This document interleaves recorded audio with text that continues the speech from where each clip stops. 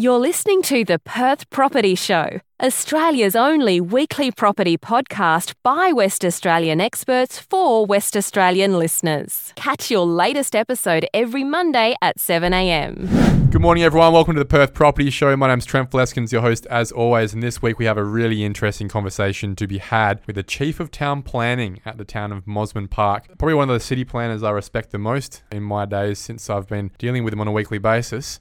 And it is Ross Minett. Thank you very much for coming in, mate.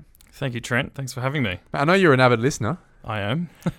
Do you enjoy the broad spectrum of things? Do you have a specific focus that you like listening to as a bit of feedback before we get into it? The conversations with the minister and with people like Bianca Sandri are really interesting. And obviously the planning interest and property development side of things really do trigger my attention. Well, that's what you love, right? That's where your passions lie. Absolutely. Mate, you've just moved into that role at the Town of Mosman Park. Do you want to, just for everyone listening, give people a bit of a background on what that career path is from school all the way to where you are now, which is sort of top of your game? Sure.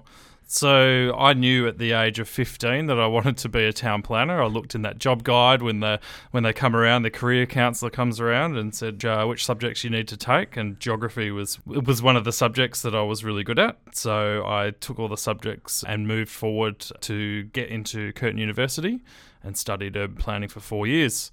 It's a pretty popular degree these days. It is. There was a few courses. There was one at ECU and UWA, but I believe both of those are now on the out. So it'll be back to the one stream of education at Curtin. And then where was your first gig? So I did a short-term contract at the Department of Planning when I was still a student. And then I did another short-term contract at the City of Stirling and cut my teeth in terms of grouped housing and residential. Was a lot of infill in the City of Stirling. It's a massive city, obviously. Yeah, so this was back in 2000, so a good 21 years ago. And from there, I landed my first permanent job at the City of Fremantle. Big difference to the way Stirling operate, obviously. Absolutely. So there's a lot of heritage and a lot of different land uses and the port and that sort of thing, which made it quite an interesting first job. So at the age of 24, I had reached the title of coordinator and I was doing my own property developments on the side. I was helping a lot of family and friends to buy properties in the southeastern suburbs, and we were going in and extinguishing restrictive covenants on titles and subdividing lots. So that turned into a lucrative exercise, and at the start of 2005, I started my own business called TPC Urban. So you moved out of government? I did. I moved out of government, and I stayed out of government until 2015. So I spent a good 11 or 12 years outside, working for different consultancies as well as my own, and also did a couple of stints in Saskatchewan in Canada, doing a bit of research and some work with First Nations communities, and also worked for a couple of different planning firms such as Row Group and Elton Consulting. So you really start to get that more well-rounded, both sides of the coin in this space here. That answers a lot of questions for me because I find the best planning officers, they also understand the more commercial side, and you don't get that unless you've been working for developers as a consultant. So 2015 you finished up, that would lead you straight back into government, I would have thought. Yes, so Why'd you make that call? Well, I'd spent a bit of time in Canada and we had to return back to Western Australia and was seeking a bit of job certainty. I had a young baby at the time, so I ended up taking a job at the City of Kalamunda as a senior planner. I hadn't been working in government for a good 11 or 12 years. I thought I really need to reskill and really get into the detail of what the planning system was. Things had changed. Things had definitely changed. Yeah. Planning schemes have become more complex. Dual codings, things like that, starting to become more prevalent. That's right. So I was one of the creators, I suppose, of the dual density codes and the policies that were operating up in Kalamunda. And that was a fair bit of work that went into that. But that would have come in after you'd left, because that came in early 2018. So I was there in 2018. I left, I think, in July of 2018. So I did see that project from pretty much start to finish. And then you moved to one of your more infamous roles in the City of Nedlands. I did. So I took the opportunity to be the manager of urban planning at the City of Nedlands. Undertook that role until April of this year. And that was a really formative time in the City of Nedlands. A lot has changed for the first time in really my lifetime. That's right. So when I started, it was, I think, a week or so before the council refused the scheme. So I saw that happen, and then the subsequent months after, where the minister adopted her position and brought in a town planning scheme without the city's consent. That's a pretty drastic action for a minister to take, right? Was it warranted? I think that there had been a lot of stalling by the City of Nedlands over the previous 10 or 15 years in being able to bring forward an appropriate scheme. And you'll notice with other areas around Perth, there's been incremental change and incremental density increases over the years, whereas Nedlands had been pretty much low density for its entirety of its history. No change. No change. And this scheme was very much needed to bring Nedlands into line with the state government's planning objectives with Perth to Peel. Everyone had to pull their weight, and a lot of cities were pulling the weights in different ways. Blanket rezoning or upzoning, more strategic walk score amenity-based zoning, and then zoning that is just a couple of apartment buildings and there's our numbers. But Nedlands were just refusing anything, right? Yeah, so we put forward, or the administration put forward, an alternative. So it went back a couple of times between the WA Planning Commission and the City of Nedlands, and the staff put forward a scheme which we believed was a middle ground, and even that was rejected by the council of the day. And that reflects the position that the staff at the city, and everyone needs to remember there's the city, which is where the planning officers work. They're trying to be as objective as possible. And then there's the council, which is the elected members, right? And they're quite subjective. They're obviously very political. That really does demonstrate perfectly the rock and the hard place that a lot of planners might feel like they're sitting. They want to do the right thing. They look forward to assisting in urban infill in a very strategic way that assists the community, but they're stuck being thumbed down by a council that might be totally politically against any of that. Yeah, and look, I was a little bit hesitant going into that role, knowing that I had somewhat of a property development background, but also very much the planning theories and that sort of thing very much were in line with what the state needed in terms of infill. For me, being the lead planner or the manager, I had to make sure that I was representing both the interests of planning in general, but also the community that we are there to serve. It does put you in a very difficult position where you don't have alignment between council and the state. Especially where there's a lot of noise across the state focused on how the City of Nedlands, and at the time as well the City of Subiaco, were going about things and the way that the minister was retaliating nearly to get to a point where we're now pushing forward with some what people would call progress. You moved though. Why'd you move? Look, after 2.5 or nearly 3 years of working in that environment, the opportunity came up to progress my career. So there was a promotion? It was a promotion. It's a smaller local government at Mosman Park, but the relationships between council and administration are much stronger, and it functions quite well. So for someone in position of leading the planning department, it makes all the difference when an administration and a council can align. And you feel like when you're making delegated decisions on behalf of a council, or making decisions that then have a council sitting above that to sign off on, you're actually going to have your work appreciated and fulfilled.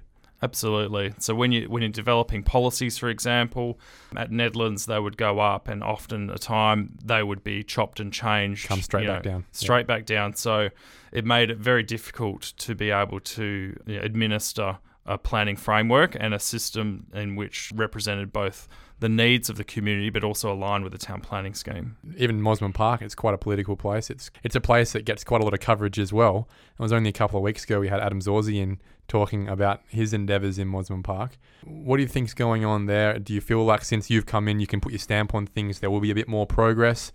It's very much a personality-based space there where the person who's heading up that role makes a really big difference to the direction that the city takes in their discretion. Do you feel like projects like Australian Development Capital's projects have a bit more of a chance to get moving, or do you think that something that has to work through over quite a bit more time? Look, I think the role of a planning department and a lead of planning is to facilitate outcomes. So it's not necessarily the case to take a position of anti-development or pro-development. It's more about looking at each project on its merits. So we are looking at the moment with at a large development on Glyde Street in the town centre, but it's right next to a train station. So there's definitely context, and we need to make sure that if we're getting density, we're getting it in the right location. From my perspective, the door is open in terms of being able to sit down with me and my team and talk through any application, whether or not it's a garden shed or a 12-storey building. Let's chat more broadly now, and also talking about how things are at the moment. The draft median density code, which has been bandied around for the last 12 months, being a bit quiet recently, obviously, but do you think that's a step in a positive direction, or do you think it's a step too far? How do you think that the market commercially is going to cope with a lot of these really quite restrictive changes that are going to cut out a big swathe of development type in the market? Look, I think the initiative is well founded in terms of its intent. To improve the landscape of medium density is definitely something that has merit. There's a big groundswell in relation to protection of trees and urban heat island effects and those sorts of things. So I think there's definitely initiatives within the medium density code that can help developers in terms of reaching their goals, but there's certainly some typology shift there in terms of how we roll out the carpet, I suppose, of the cookie cutter approach of triplexing and that sort of thing. What nearly goes away. Triplexes nearly don't actually work anymore, and the problem with that is all it leaves left is that class 2 development and a lot of that larger built form that only the rich people can be a part of, and that the banks are pretty nervous about in the first place. There's that middle ground there with the triplexes, the quads, that if they become too hard to develop, you find it a lot harder to meet those urban infill targets. And look, I've developed class 2 apartments myself in syndicates and myself personally, and have found that the market just isn't there. The cost is too expensive to build that type of housing. So there's definitely a shift. My belief is in that sort of terrace housing type model, the smaller lots, the zero setbacks, that sort of thing, through the planning system. And I think this is why there's been a delay to it. The market testing and feasibilities really need to form a strong part of how the planning policies are developed, and that be a commercial reality associated with town planning schemes and any local planning policies going forward. The great segue there, commercial reality. One of the biggest bugbears I have is town planning schemes, but also even just city planners not considering or having a real understanding of commercial realities when it comes to deliberating on things like setbacks, things like understanding where we can and can't put trees. The built form sometimes seems to fall away as a secondary priority to the first priority of just ticking a box on an arbitrary setback from a boundary, for example, sometimes. Where's your head at with that? And obviously every city have their different planning teams, their different planning schemes, and they deal with them in good ways and bad ways. But you personally, what's your view in terms of that deemed to comply style discretion that a lot of planning officers choose to either have the bravery to have or not have at all? Yeah, look, I think going back to one of your first points there in terms of the commercial realities and that sort of thing, the work that we were doing at Nedlands was quite interesting in the fact that we did built form modelling with an architect firm, and then following that, looking at the different built form controls, we needed to get it market tested, so we engaged a prominent commercial real estate firm to look at the controls that we were proposing and working out whether or not developers would and could actually develop within those parameters. And make a bit of money on the way. And make a bit of money on the way, obviously. So the commercial reality and making sure that what we're planning actually can be built, that we're not creating policy that's, for example, going to create a situation where you have to do 2-3 levels of basement parking and then you can't get deep soil areas on top, that sort of thing. So there's definitely a lot more intricate work that needs to be done when creating policies and schemes and precinct structure plans. And I think it's an area in which is becoming more sophisticated within the local governments and the expectations are being raised. Rita Safiotti, when I interviewed her a few months ago, said to me, I think it was even off air, that if she had it her way, she would cancel every local town planning scheme and have one broad-based scheme, one rule book that everyone could follow. And therefore, what it does is take away the risk of not knowing the rule book, not knowing the boundaries, and everyone knows where they stand. Where do you stand on that? There's certainly merit in having standardised approaches to town planning schemes and policies. So I can see that it's definitely moving in that direction. The planning and development regulations that came through in February this year have standardised a lot of approaches, things like community engagement, cash in lieu for parking, things like that. So I think there's definitely merit in maintaining that consistency and developing that certainty, both for the community but also for the development community. So they understand they're going to be doing a development on this side of Walcott Street in Vincent, that it's going to be the same approach on the other side in Stirling. They should have that certainty, and they shouldn't be having to second guess their decision making or their feasibilities based on a planning risk.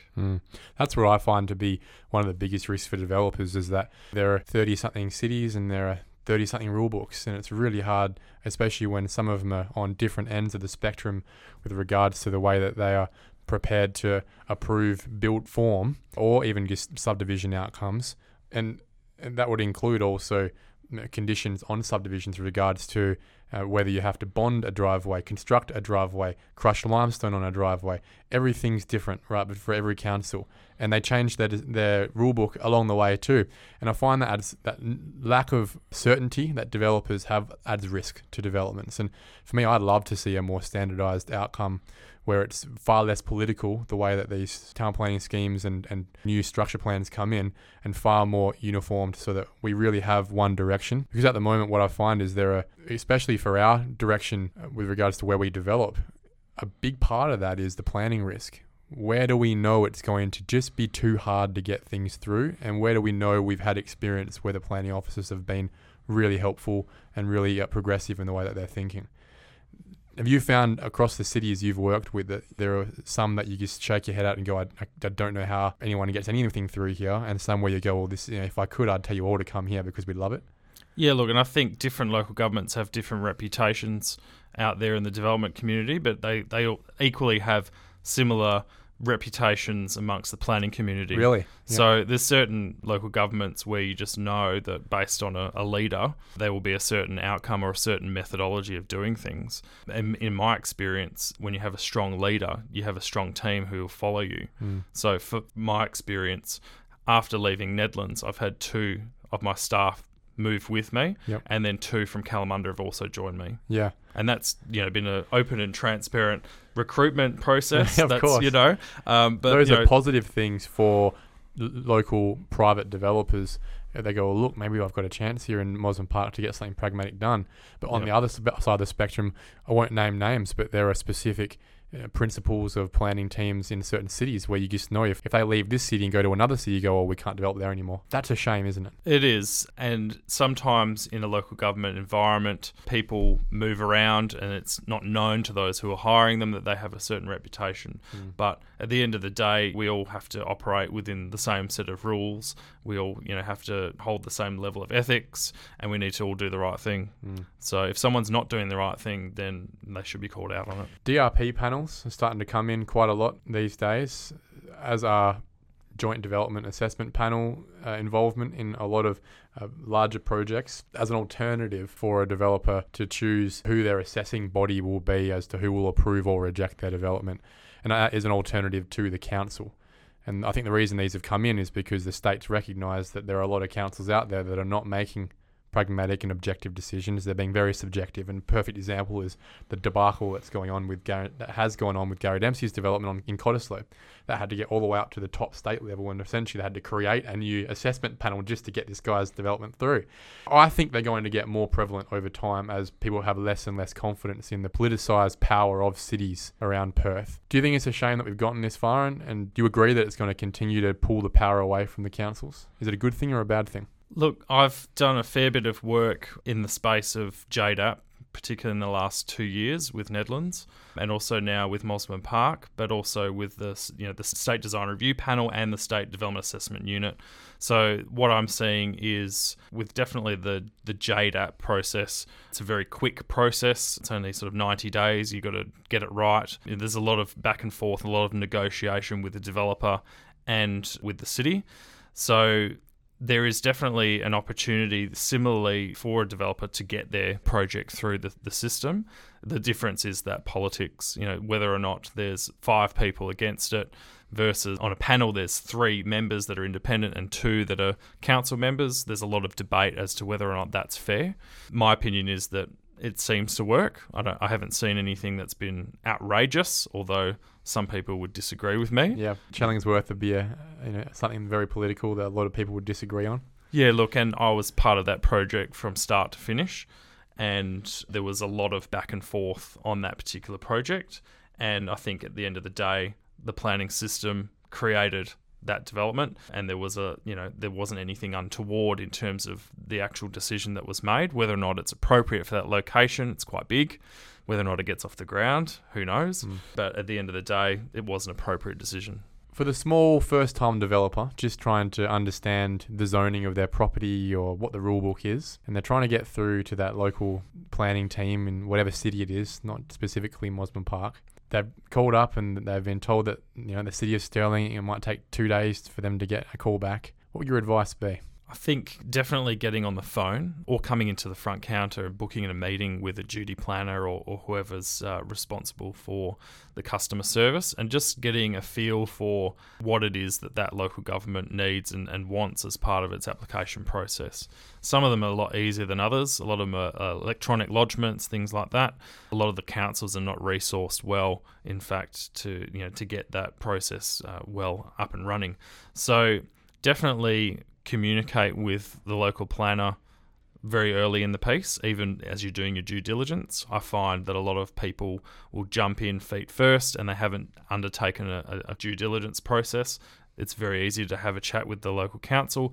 If you want specific advice, then always request written planning advice and pay the $73, which is standard across all local governments. That will get you something in writing.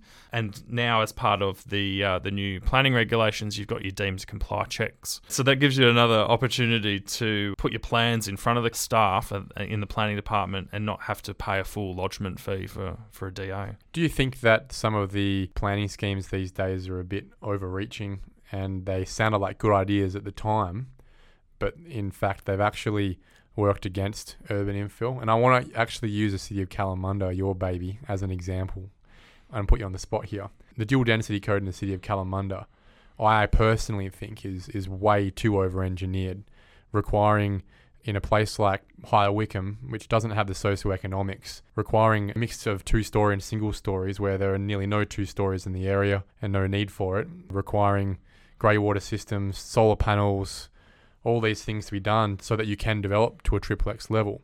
I've found has actually stymied urban infill in that area compared to what it could have been if it was, something like the city of Joondalup, which was all properties must come off the one driveway. That's the one criteria. Where do you sit with that when looking back on it?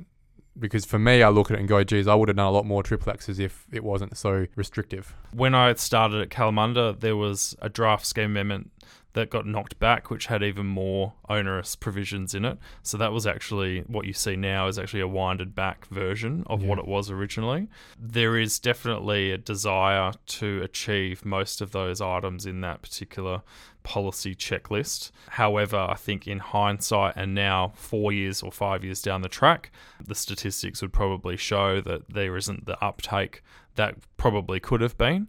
But also the position of the minister and the state has changed against dual coding. So I believe the city of Coburn tried to pull it through Bibra Lake and areas like that, and that was the first one that was pushed back by the minister. Why is that? The approach changed in terms of blanket zoning or blanket upcoding to a more focused approach where the focus on density is around activity corridors and activity centres.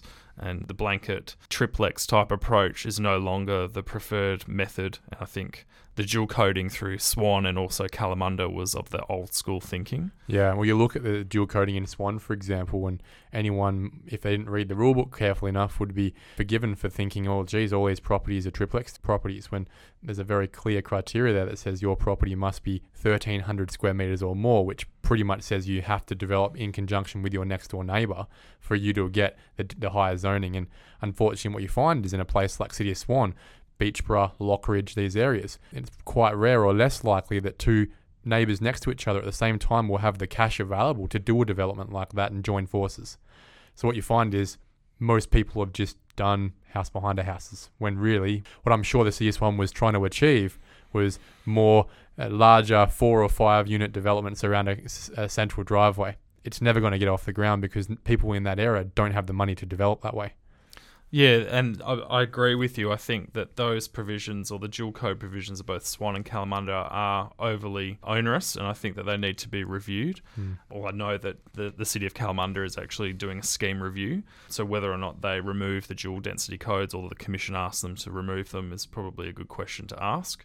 And I think a more targeted density approach around those local centres on Kalamunda Road, for example, in High Wycombe, they're going to be the areas where you want to see probably even more density than what's allowable now. So what you're thinking is, in the same way that the City of Nedlands just has a straight R60 code close to the highway with no dual density there, and then after that it goes back down to R10, you're thinking that that's going to be the way of the future. Sitting on Kalamunda Road, instead of it being R20/60, it might just be an R60 or an R80, but then back from it, again, you probably see it come down to R20 again.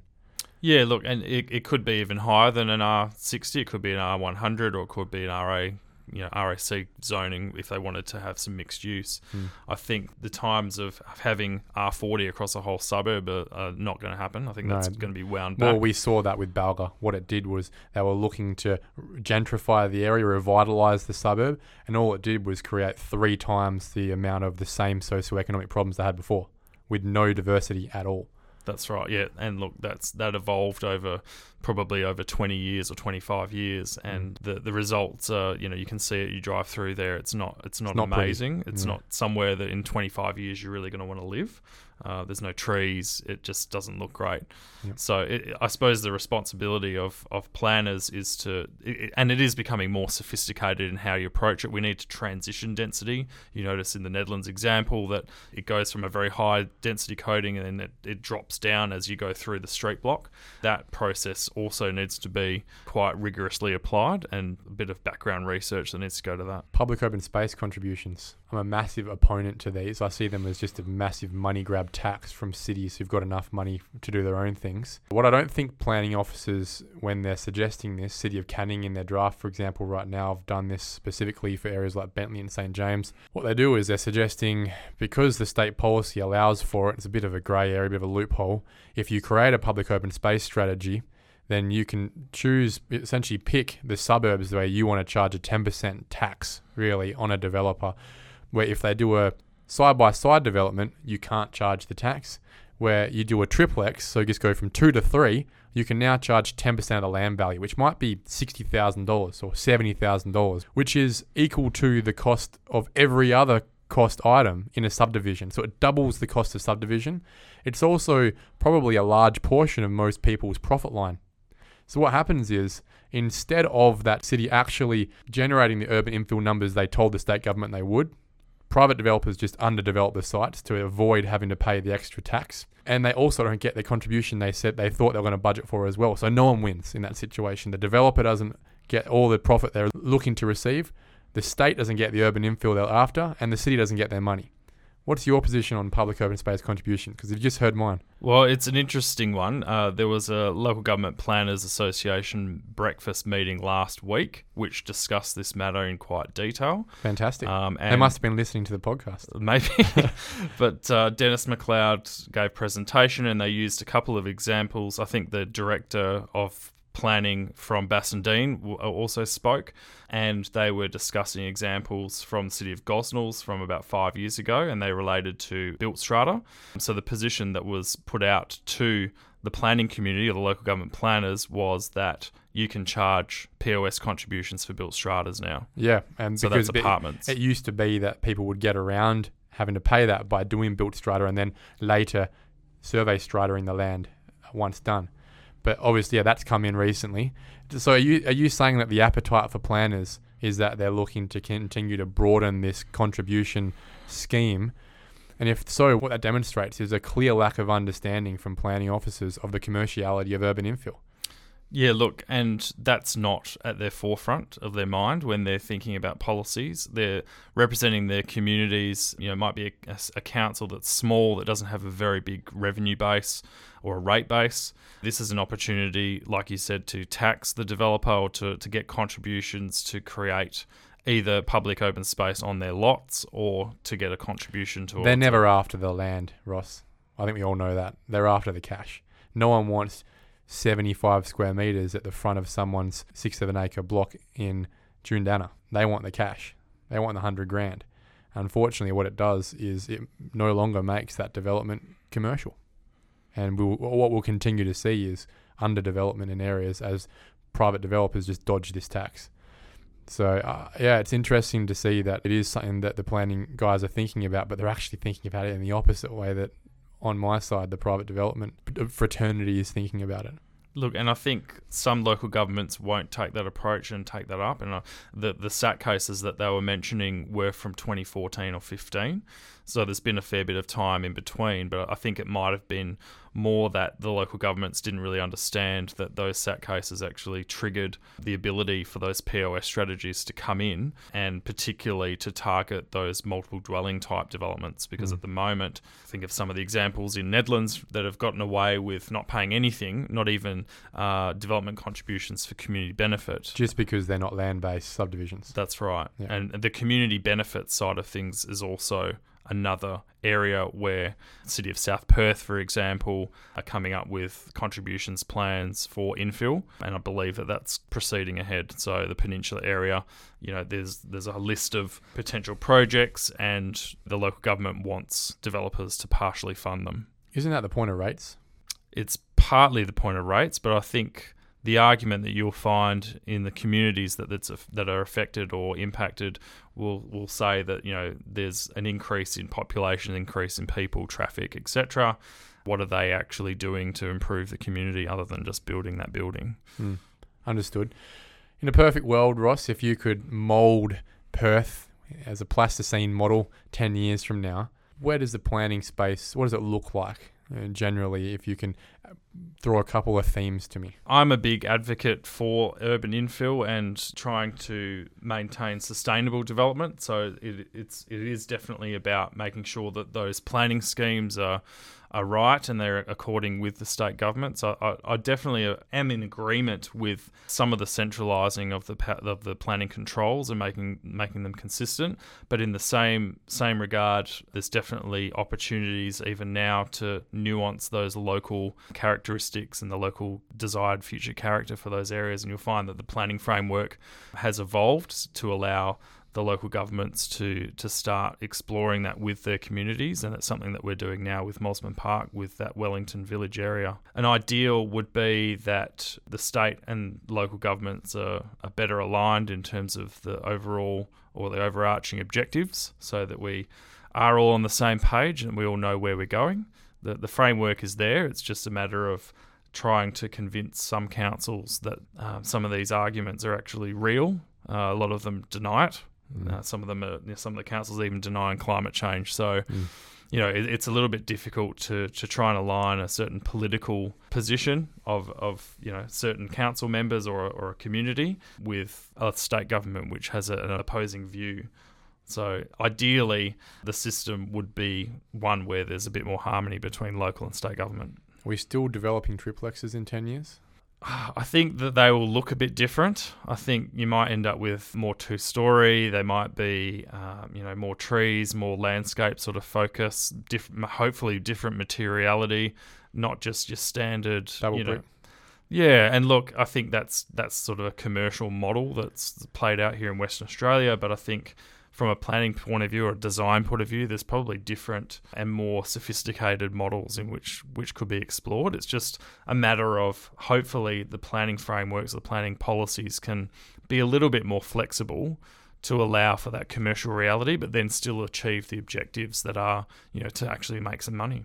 Ross Minett, Chief of Planning for the Town of Mosman Park. This has been a fantastic and very concise conversation, and it's so refreshing to have a city planner who's actually telling it how it is. and giving your own personal opinions. And I think if we had more planners like that in Western Australia that weren't hiding behind policy and procedure and were actually looking to deliver the best outcomes in this state progressively, with a tilt of the hat to our natural environment as well, then I think we'd be a better place for it. So thank you so much for coming in. And I think so many people listening to this will find this extremely interesting, especially your colleagues in the town planning space. Thank you, Trent. Appreciate your time. Thank you for listening to another episode of the Perth Property Show. If you've only just joined the conversation, you can catch up by heading over to our website, perthpropertyshow.com.au, subscribing to the podcast, or joining our Facebook page. Don't forget to tune in next Monday at 7 a.m. for more expert insights, local analysis, and suburb spotlights. Happy hunting!